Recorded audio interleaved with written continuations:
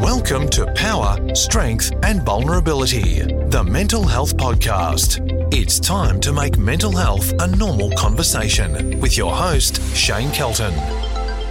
Welcome back to the podcast. I have a pretty awesome guest. I'll say awesome. She's a great person and we kind of got in contact last year through similar stories. Welcome, Megan. Hi, Shane. Thanks for having me. That's all right. As I said, we've got quite similar stories. We both our families went through the IVF process and both had premature babies in 2021, which is pretty huge year. Yeah, it's a life-changing year. It's kind of a weird basis to meet someone, but at the same time, it's kind of the best way to connect is through other families that have been through the same thing, because I feel like those who haven't had a preemie baby or been through the IVF process don't quite understand the same as, I guess, the, in quotes, normal process. So, nice to be in touch. It is, and it was. I did slide into your DMs, which is a lot of these things. Yeah, I was going to say it's how a lot of things happen these days. So I do want to thank you for jumping on. I know you're in quarantine in New Zealand at the moment, preparing for a World Cup. So it's kind of good because this can kind of take a bit of time out of your day while you're in quarantine, but it's also you'd prefer not to be in quarantine at all. Yeah, we just had the good news, though, that we have been reduced to 7 days rather than 10. So that's a huge plus for us. We're a couple of days out now. So quarantine with an infant is definitely quarantine to what I did last year in New Zealand. Last year I could, kick the feet up, just enjoy people bringing me food 3 times a day, but a little bit different with screaming Bubs. But at the same time, she's getting all her cuddles in the fresh air zone as much as possible. I want to take it back to your younger days, just to sort of paint a picture about who you were as a person growing up. So, I know you did love your cricket from quite an early age. Yeah. Outside of that, who were you like? And where I'm going with this is, obviously you have a lovely partner in Jess. When did it come to you? And I probably won't use the correct terminology or anything like that, so I do apologise. But when did you, I guess, realise that your preference was women? That one's always tough. I think I knew from a young age. I would say 10 or 11. I realised that I was a little bit different. I just obviously, like most children, kept it to myself. I went all throughout high school having standard boyfriends, sporty ones, and it was just a strange time. I knew deep down what I was feeling, but at the same time I was like, nah, it's cool. You can fight it. Like, I think I was stuck in the mindset of it's a choice, all that kind of, I guess, bull crap that comes with it. And honestly, I did not have the guts to come out until I finished high school. So I had my first girlfriend at 18 and things just kind of were easy. And I was like, shit, this is how it could have been, had I had the courage. And what was amazing was when I actually came out publicly, and by public, I mean Facebook, the standard. Everyone in high school, we had this weird reunion for my friend's birthday. Everyone was like, yeah, we knew. You should have just came out. And I was like, well, why didn't you just say something? Like, you could have saved me, 5 years of pain. But, I knew from a young age, denied it. And then once I was in an environment where I felt safe, which I feel like cricket is safe, as well as most female sporting sides, is very safe and accepting. I found women and I was like, well, this is a much simpler way for me because it feels right. And I regret not coming out in high school. That's for sure. I wish I had the courage to do that. But at the same time, I wouldn't change anything because I've ended up with Jess. So things ended up okay in the end. No, you certainly did. And I love your response because my cousin who I've had on the podcast, and she's going to be wrapped up a shout out. So she's now 18. She came out to her parents when she was about 14. And I know she did cop some grief from people, teenage boys and stuff like that. So for her to probably, and for other people, even boys who are just struggling, with the confusion within themselves, hopefully they can take something out of that being open from an honest age is, I guess, can make life a lot easier in the long run.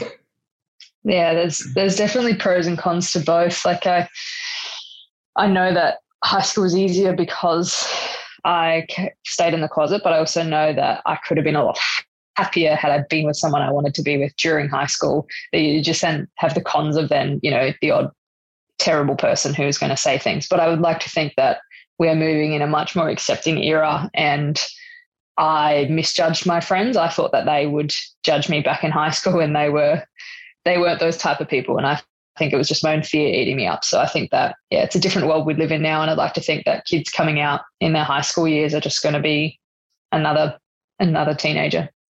Yeah, and that's my wish as well. And I look back into my high school days, and I was, I guess, the typical high school student who probably just wasn't prepared to not accept, but open enough for people to actually come to me and say, hey, this is what I'm managing. But I think we all go through those teenage years where we're just completely ignorant to what's going on. But I think you're right, it's definitely changing, and I don't want to pump your tires up, but I think you're a big part of that change for the next generation, in not just that aspect, in a lot of aspects to life. So once you did come out, once you got a girlfriend, was there any challenges that came up, and is there any challenges still coming up for you with, I was going to say your issue, but it's not an issue, with other people's issues with it? Kind of. I was super lucky. Like, I have never really said the words I'm gay to my dad, never needed to. He's just a free-flowing fella. My mum wasn't great at the start. She's got Christian values and was just a bit iffy with it. Is absolutely fine now, no issues. I think it was just the shock factor. And once I brought home my first girlfriend, she was like, fell in love with her and was like, oh, this is cool. And it was just, so it just took her to kind of be around it to accept it, which I think is the case for a lot of parents, to be honest. You realize that they're just a normal kid and you want them to be happy. But I would say the only issues that now arise are on social media, much like a lot of issues. Homophobia is still one of them. I would say the comments are getting less and less, and most of them come from people of other nations, third world nations, that don't quite understand, or they don't have that culture yet that is accepting or tolerating. So, and sometimes too, it's not even coming from a bad place. It looks that way in a comment. So a lot of times I'll post a photo of me and Jess and it'll be like, are you lesbian?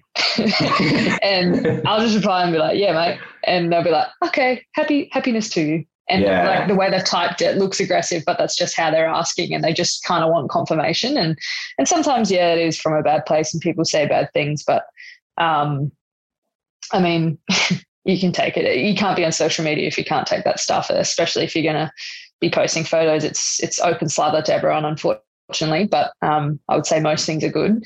We've had the odd thing, in person where people still stare at us when we hold hands, and that mainly stems from the older generation, and that's just different to them. So I feel like it's not always coming from hate.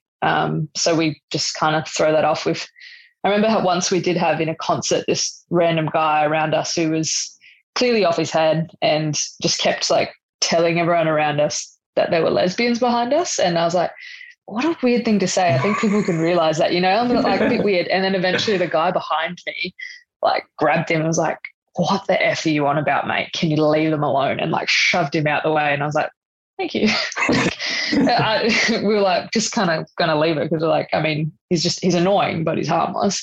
And so there's just random little instances like that. Like it'd be a very different world if I was a gay male, and I know that, and that's what's unfortunate. And slowly, very slowly, that's starting to change. But I feel like we're already more accepted, I guess, being lesbians rather than gay. So we've been pretty lucky to not have too many bad experiences. I even go on people's social media and see those comments, and I get like frustrated. So how is it for your family and your friends that stand by you? Because you hear a lot of athletes talk about it. They're like, I'm not bothered by the comments, but it impacts my family. What's it like for them? Yeah, I know Jess gets more frustrated than I do at them. Sometimes I just don't even check the comments. Like I'm just someone who's not overly a heavy user on Instagram. I'll post when I probably think I should in terms of just trying to keep some content there. But it'll be more so Jess or some friends, I would go, did you read what this guy said? And I'll hop on and it'd be a nasty comment. So I just delete it. But we really take that no further. And unless it's someone attacking me as a person, then I'm not too offended by it. I remember snapping on Twitter because I posted a photo not long after Riley was born, and there was just some nasty comments and just standard third world countries again don't understand how two women can make a baby, and I just like let rip in, I guess, an educated way. And I'm like, there's Google, mate. Like you've clearly got access to the internet. If you have access to Twitter, look it up. Like it's called IVF. And sometimes like I'll do my best to just reply in a sensible manner. And I will admit it's hard when you're working on emotion, but that's why I try and not reply straight away, and I'll wait till I can give an educated response. Otherwise there's no point and you're just going to be fueling the fire. I did read that article, and I think it was eloquently put in a very forceful kind of way. I think you're probably running through your head and Jess's heads with probably some much more R-rated responses, but you do need to peg it back because it adds fuel to the fire. So when did Jess enter your life, and when was the decision that you two, I guess, firstly, want to get married, and what was, I guess, that period of time like? Because I'm assuming that marriage wasn't legal just yet. Yeah. What am I? 22. We would have officially got together when I was 22. 29 now, which is scary. And the years flew by. I had no intentions of getting married when I was younger. It wasn't, I guess, when everyone says every girl dreams of getting married, that wasn't me. I don't know whether that was because I was gay. I felt like I wasn't obliged to do it, or if it was just me. But I had no real intentions. But a couple of years in, I realized that I wanted to marry Jess, and I was the one who proposed a couple of years in, and we said we'll wait until it's legal. So and then the whole postal vote came along. That was a pretty shitty time, if I'm honest. There was a lot of backlash on social media, a lot of like just random pamphlets were getting in the mail that were just absolutely atrocious. They were attacking, they were just fear-mongering, and that was a hard time because I was trying to be a real advocate for it and push for things on social media and whatnot, because it's a pretty bloody simple vote, and I don't know how gay people getting married is anyone else's business other than the people getting married, but the government made it so. That was kind of tough. And when we were kind of halfway through that, Jess and I said, look, if for some reason this is a no, let's just elope and we'll go to New Zealand and get married.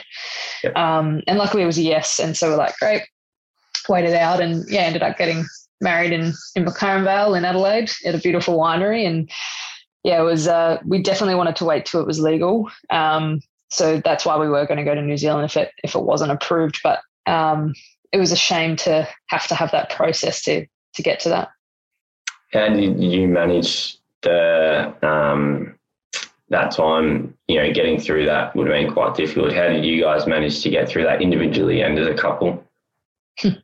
Well, we had very different approaches. You said the word forceful before. So I remember we were living in Brisbane at the time in this little unit, and I put this pride flag out the front because I was like, nah, like people need to piss off. Like I was just kind of like, nah, I'm not backing down. And Jess is like, what if people, egg our place because of it? I'm like, well, stiff shit. If they do, they do, like they're the bad people. I was like, I'm not putting this away. So we had different approaches in that sense. I think Jess is slightly more fearful of consequences, where I'm a bit more, forgiveness, not permission. So we lent on each other a lot. We spoke a hell of a lot, and like most of my friends are gay as well. So they're very understanding of the situation we're in. And even speaking to people like my sister and that who are not involved in the sporting world, not gay or any of the above, and she would be just furious at the things people were saying, and would go off a trolley about it, and is like, I don't know how you deal with it. And like, well, you kind of have to deal with it like on an everyday basis in a way sometimes, so you just learn to deal with it. So there were definitely hard days where I would ignore social media and and try and ignore the telly, to be honest, because there was crap on both those things. But the end result was what we wanted, and really felt the need to celebrate that, because it was a hard fought win in the end of something that shouldn't have been. Well, it shouldn't have been a fight at all. Yeah, I don't really understand that process. I think it sets a precedence to a lot now with any new law that comes in. Should we do a bloody poster vote? I don't know. But yeah, that was a strange time. So move forward to what becomes, not nice. No, this isn't strange. It eventually just becomes a strange time. But the IVF process for you guys, what was it like? The challenges involved, how did you overcome it? And I know there's different challenges for different couples for different reasons, but in the end, there is challenges with the process. What was that like for you guys? Yeah, we were actually really lucky with it in terms of the actual process was really quick. It was all the kind of lead up. So I guess for me, because we did reciprocal IVF and it's my egg, it was choosing the right time to extract my eggs and what cricket I was going to miss.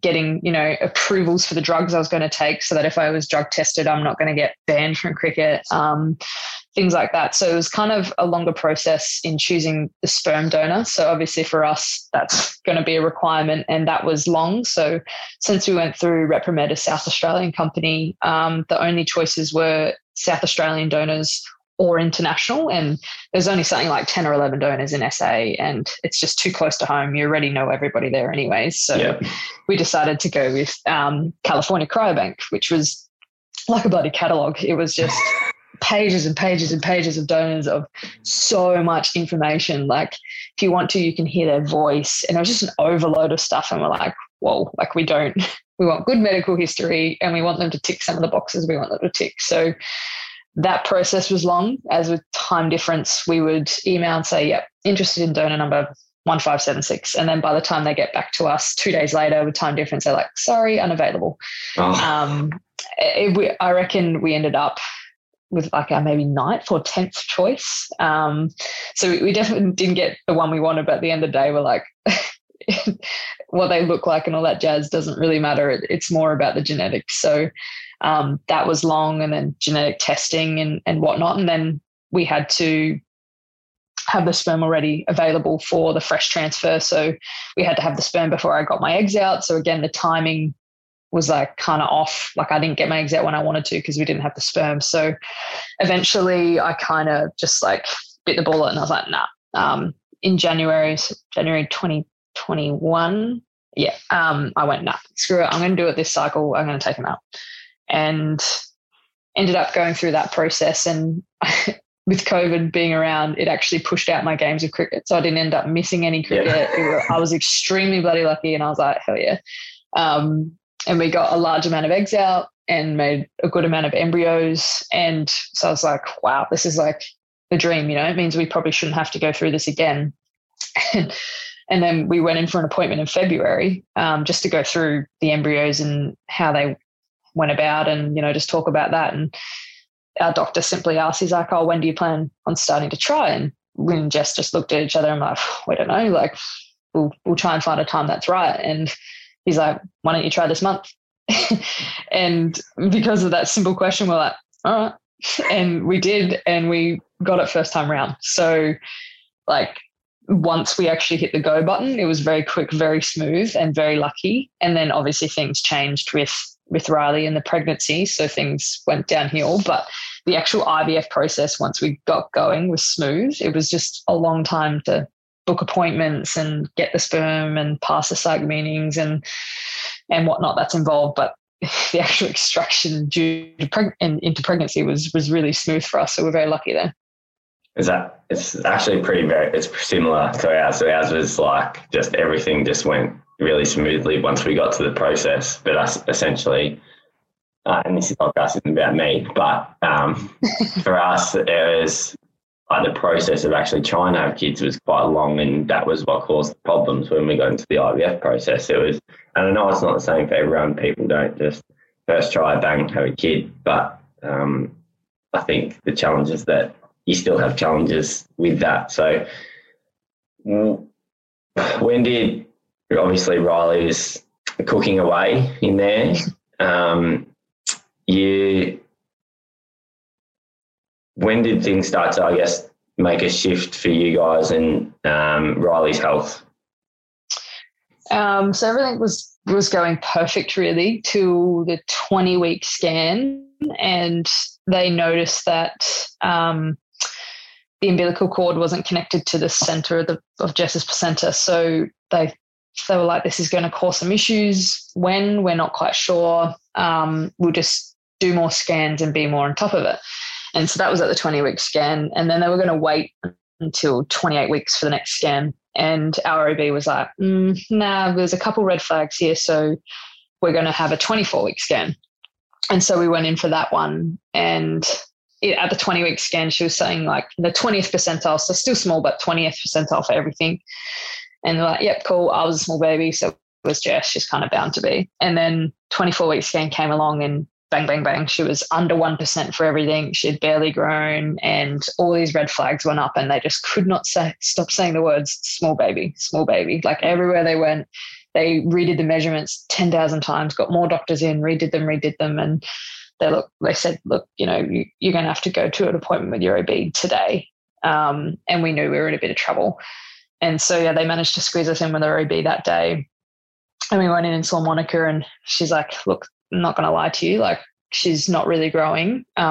She has grown a little bit, but not much at all. And this would be due to the placenta. So pretty much we need to do weekly scans from here, keep an eye on the fluid around her, make sure she's not in distress, and be ready to take her out any day from now. So she said, she's like, go home, pack your overnight bags, and just have them there just in case, because this is a matter of, the next 6 weeks. She said this baby won't make it past 30 weeks in the womb. So, and I was like a bit stubborn. I was like, nah, she will. She'll make it past 30 weeks. I was like, I have no doubt. And then we went into hospital for the first time at 27 weeks, I believe. And yeah, that's right. And the CTG was showing that she's in a little bit of distress. So they did some ultrasounds, and they were like, nah, unfortunately, you're going to have to stay admitted until we take her out, and we don't know when that will be. And they're like, be prepared to be in here till you have your baby. So like, okay, change our mindset, like, cool, Jess is in hospital, here we go. And then 3 days later, they're like, oh, we actually found the abnormality, you're fine to go home, it's all good. Oh. And we're like, okay. so 27 weeks, 3 days, whatever, we go home, and we're like, oh shit, well, that was a scam. We're like, back to weeks, here we go. I'm like, we're going to hit 30. I was like, we're all good, we're home now. And then I think it was 28, on 28 weeks, and not that long later, Jess didn't really have as many kicks in the morning as she's used to. And she's like, nah, I've just got a bad feeling, I want to go get her checked. And so we went into the hospital, and a CTG showed some drops in her heart rate, and they're like, no, unfortunately, we're going to have to admit you again. And they're like, we mean it this time, in saying you're in here to have the baby. And Jess was hooked up to a CTG machine for 60 hours a day, poor thing. I couldn't think of anything worse. But so that went on for about a week. Our OB would come in each day and be like, look, your ultrasound looks okay, we'll just keep going. And that kind of just went on and went on and on and on. And it got to a Tuesday morning, our OB came in and she was like, all good, I'm going home for the day, just a usual day, let's keep going, we'll see how long this piece of string is. And so I went off to training, and I finished training at about, I think it was 6 p.m., something like that. And as I was getting in my car to go back to the hospital anyways, Jess rang, and her first words were, they're doing it tonight. And I was like, what? Hang on, what?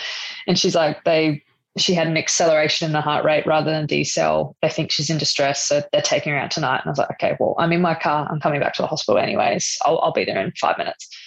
And we got there, and they're like, look, we're going to send you upstairs. We're going to give you some magnesium sulfate, some other drugs, and by 10 p.m. we're going to take her out. And so we've gone from, 10 a.m. in the morning being like, oh, good, it's just another day, to 12 hours later delivering your baby. So it was quite rushed in the end. And it was clearly the right decision, because the second we took her out, she just started stacking on the weight and getting bigger. So, and was always kind of really healthy from the start. We were super lucky with, she cried when she was born. So we heard a little scream, which was great, from 28 weeker, and was never on oxygen. So she was ventilated for the first couple of hours of her life, and then went straight onto CPAP. So yeah, we've been super fortunate with, she was just not getting the nutrients she needed. She was healthy, just couldn't quite grow in that environment. And they made the right decision in the end.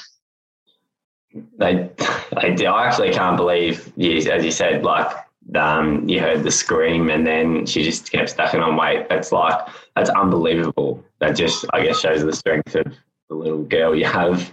And I'm assuming that, well, I'm not assuming, I know, and the strength of the mother carrying the baby to be able to go through that.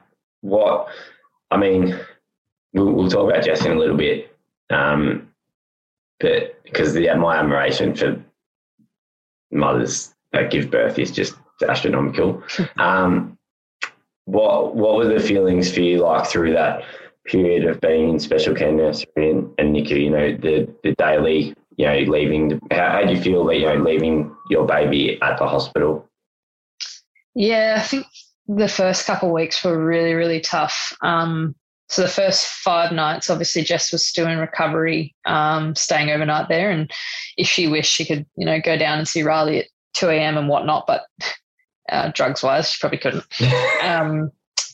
And yeah, that was really hard. So I think, for me, it was different hours I'd wait until they kicked me out, which was generally around 11 p.m., go home and come back at crack of dawn next day. So that was a really exhaustion part of it as well. And then mentally exhausted, but at the same time, I don't know, I just had this real trust in Riley. And for me, I knew the doctors wouldn't lie to us and say she's going well, she's not. And all throughout, I love the medical side of stuff. So for me, I needed explanations for everything throughout the entire pregnancy and would ask 1,000 questions a day. And they were always so happy to answer and explain.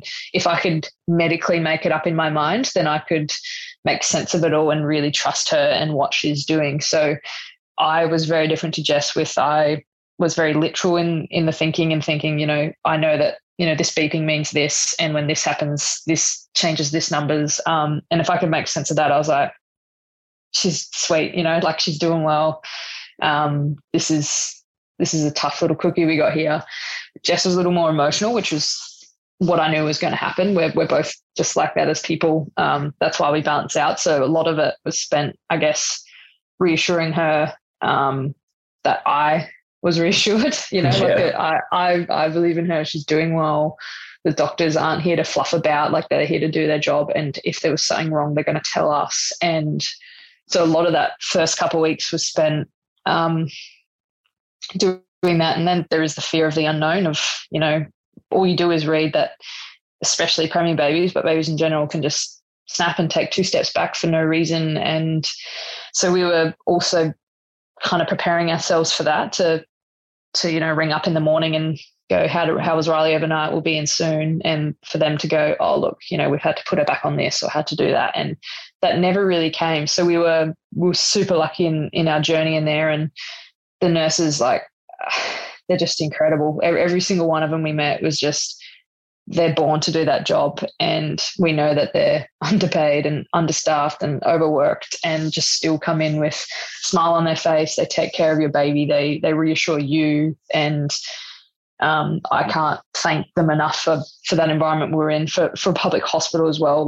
It's just, which wasn't our plan at the start, and obviously things changed. We couldn't have had a better environment in that sense. And we were lucky with Riley that her journey was relatively smooth. So she started in, the starting NICU ward and was out of there in a couple nights and into the second NICU ward. And then as soon as she hit 1 kilo, they put her into SCBU. So it was minimal care kind of required. It was just your usual cords and whatnot, and getting her in or out of the isolate for a cuddle was the hardest parts of the day. Trying to base your life around her cares, changing her nappy and all that was the hard part. I'm like, okay, when do I do my gym? Okay, it's going to be in between this cares and then in between this meeting with the pediatrician. So it was for a period of time trying to fit in cricket was really hard, trying to figure out my training schedule. And luckily for us, we're at Women's and Children's Hospital, which is right across from Adelaide Oval. So I could literally walk down, do my gym, come back up and try and time everything beautifully, which generally did work out for a while, which was great. But yeah, we only really had one day of setbacks where she came off of her Optiflow and into an open cot in the same day. And I went to training that same day, and then Jess rang halfway through and was like, Riley's not doing good. Can you come back to the hospital? And so I came back and she was really struggling to breathe, and they put her back on Optiflow and back into the isolate. And that was a really scary day, but they just admitted, they're like, look, we probably shouldn't have done both changes in the one day.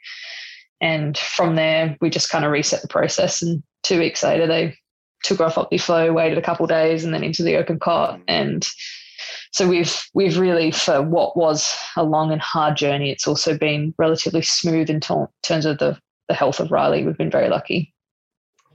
I think you're probably underselling yourselves a little bit as parents, because I say that because you brought up a good point there, that you still went to training, you still did these things that were really important for yourself. And this is leading into a question as well. It's not just give Megan and Jess a big head moment, but how important do you find, because I'm in a few NICU groups now, obviously being through that, and so many mothers and fathers don't actually do anything for themselves. And I understand why, I completely get it. But it's so exhausting having to wake up, check your phone. Whenever you're not around your phone, you panic that you're going to come back to a phone call. And then when you've got your phone, you check it to see if you've missed the noise. How important was it for you and Jess as well to actually do the things that you needed to do as well? Yeah, it was crucial. And I got to admit, if I probably wasn't there to push Jess to go for our walks, to get our coffee and whatnot, she probably wouldn't have done it. And I know that she would have felt guilty about doing that if I wasn't there to push her. I have requirements with cricket, and so for me, I remember having a bad day where I did feel guilty and just felt overwhelmed. And me and Jess went for a coffee, and I was like, "Look, I'm struggling because my job relies on my body. It relies on it to be in good shape." I was like, "I need to get my running done. I need to get my gyms done." I was like, I can catch up on the skills part later. I'm like, I've done enough bowling in my life to just slide back into that. But I'm like, gym and running, I can't get away with not doing. It's just body-wise, it's not possible. And I said to Jess, I felt like there's been a couple of days where it's, come at a bad time, or I've left and missed her cares or something like that. And that's where Jess is obviously understanding. But there was days where it completely overwhelmed me, where, I'm like, well, I just don't have the energy to go run some kilometre efforts in the uni loop today. It's not there. And Jess would say, she's like, look, how shit are you going to feel if you don't do it? And I was like, damn it, you're right. And so I'd go and get it done. And it would make me feel better, just because I know I'm ticking the right boxes for my job. And I know how good that is for me to just get out of that bloody hospital, to get out of the Skaboo area and away from all the noises. For me, I'm a very hyper person, and to have constant beeping and machines and sounds and noises and conversation, it's very overwhelming, and I can't tune out of that. It's not really a strength of mine. So actually leaving the hospital was the only way for me to get away from those sounds, because I feel like you can even hear them when you go to sleep at night. You hear the beeping sounds. So it was absolutely important. And I think we were really good with making sure that as a couple, we would go get lunch together or go get a coffee together each day. And then in between that, we'd do separate breaks. So I would have my cuddle and cares with Riley, and Jess could go out for her walk if she wanted. And we'd try and split it for that, especially once I went back to cricket a bit more full time, where my trainings weren't just an hour gym. They were, 3 or 4 hour skill sessions. So I would go off and train in the morning, and then I would take the arvo shift. So we've gotten to a good routine with it pretty quickly. I was lucky that I have a very understanding workplace who are willing to be flexible and say, look, we don't care when you do it, as long as you get, 3 gyms and 3 runs in this week. So we're lucky to have each other in a way. Jess understands that cricket is, my life. It's my job, my responsibility. And at the same time, I understand how she's feeling and what she needs, even if she doesn't know it. So it's a real balancing act, I think, sometimes, of realizing if you can't really look after Riley if you're not good. Like it's the same with anything. So yeah, just making sure that we did the small things to keep ourselves happy. I'll tell you what, I think that part in itself is probably enough for people to listen to, because I think you summed it up pretty well. I was like, as you were talking, I was like, oh, we did that, except not the cricket part, because well, I can't, my skills are already no good, so there's no point at 33. And so what were the things that other people really did do to help you guys, friends, family, and even, your workplace, Cricket Australia, Cricket South Australia, fellow teammates, because people do go through this day, every day there's people going through this. So what can their friends and family do? And how did you also, because it's really hard to also embrace that support? Yeah. Yeah, it's probably been my downfall in life, is never being good at asking for help. I don't think as Australians we're good at it. We all have that natural ego. But we were so lucky with our friends and family cooked meals for us. Like, that was huge. So we obviously, no matter what, you buy lunch out. Like, by the time you get home, you don't want to try and prepare lunch for the next day and whatnot. And there's definitely no time to prepare dinner. So we were so lucky, and our friends would just drop stuff around to our front doors, because in the COVID world, obviously no one's allowed to come into the hospital and whatnot. So we had Jess's parents making us dinner. We had friends dropping it over from across the road, friends that didn't even live anywhere close to us who would drop off meals, or even just snacks, like little things that were a big deal, because I don't reckon, had stepped foot in a Coles or Woolworths for months and months and months. Like, it was just it was tough to try and organise that. And I think that was the biggest thing, was just the amount of friends that stepped up in that time was incredible. Like, you really see your friendship circle in hard times. And to be honest, I probably hadn't been through any hard times in my life to kind of see that. So to have I remember we met this young couple in the park where we live. They'd just moved to SA, and a couple of days later we had a meal on our doorstep, and they're like, let us know if you need anything. And I was like, we met you 2 days ago and you're ready. Like, I like just things like that. Like, people are pretty incredible. Like, as much as we can say it's a hard world and dark times and whatnot, like, there was some really beautiful people that stood up for us. And like, I think just checking in is great, but also understanding that we're probably not going to reply the same day. And you're also always having the same conversation, so you can get a little bit over it, but also knowing that it's coming from a really good place. So we were lucky that we had friends checking in constantly, people bringing around food. Like, that was big for us, because we probably weren't getting home till 8 or 9 p.m, sometimes longer. And then you just basically eat dinner, feed the fur children, go to bed, wake up, and repeat the same thing. So we definitely weren't indulging in sorts. On the odd occasion, we would try and make the time to go to dinner with friends in the city, so somewhere we could walk from the hospital. But we were just lucky. I think the dropping off of dinners was the biggest thing, because you do kind of forget about feeding yourself sometimes, and that would often go astray, and you don't really want to come home and eat baked beans at 10 p.m. each night.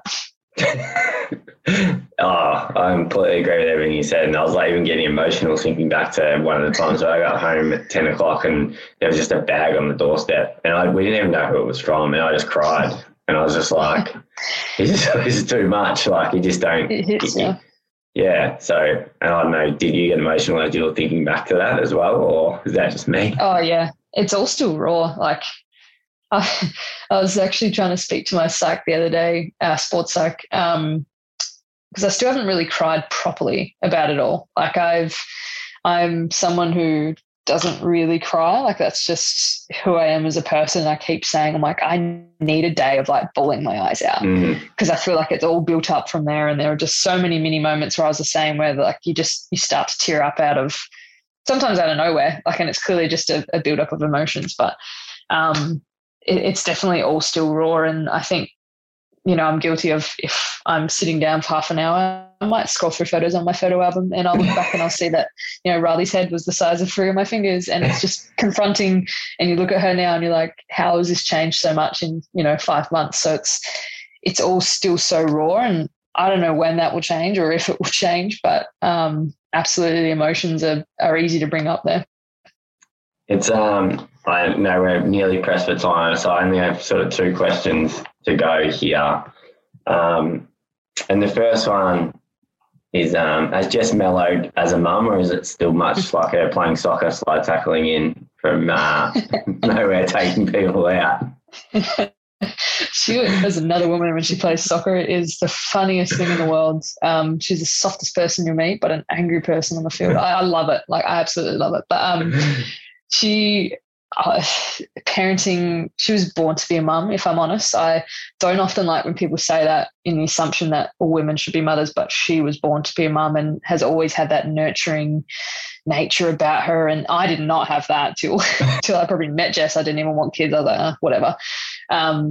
And so she's just the perfect mum. I don't know. She's got the nature for it, the patience for it. And off the field of soccer, she is so mellow, so soft. I'm still working on teaching her to say the word no. She's not the best at that. But her parenting skills, she's just so patient and just, really built for this. And I think for me, I had a lot of fears because I didn't really know what I was going to be like as a mum. And I mean, I knew I would love Riley, like that was a given, but you just don't know how you're going to be as a parent, and you can set all these expectations, and until you have the baby, you don't know how you're going to be. And to be honest, it's been a lot more natural to me than I thought it would be. And I'm friggin' thankful for that because I was very frightened. But Jess is just, I don't know, there's not much I can complain about there. Like her as a mum, there's no faults there. Her as a person, she still needs to be a bit more forward and learn how to say no and have a confrontational conversation that's just still annoys me. But all of that aside, I don't know, there's she was just born for this. And I think, she has gone through that stage of feeling guilty of not getting through the pregnancy and feels like somehow it was her fault. But sometimes you just need to remind her that, we did everything possible and we are the healthiest people possible. We could not have done anything more for Riley during the pregnancy, in the build up, during, after. So we've ticked every box. And so sometimes she needs reminding that, that at no way was she at fault for anything to do with Riley having to come early. Like, it's just the simple things of pregnancy and these things happen. So there was that little period there of, I could see in her eyes that she didn't feel like a good mum. But she's the perfect mum. I don't know where she gets that from.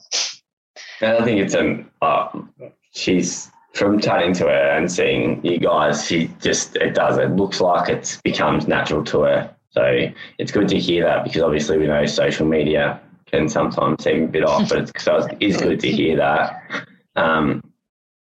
And I think it's important that all mothers understand that it's not their fault if a baby, most 90% of the time, it's not their fault that a baby comes early as well. But I do understand the guilt and the blame that can come from that. But the reality is, I know with Alicia as well, she was so healthy, and it just, even the doctors can't explain it. So it's just one of those things.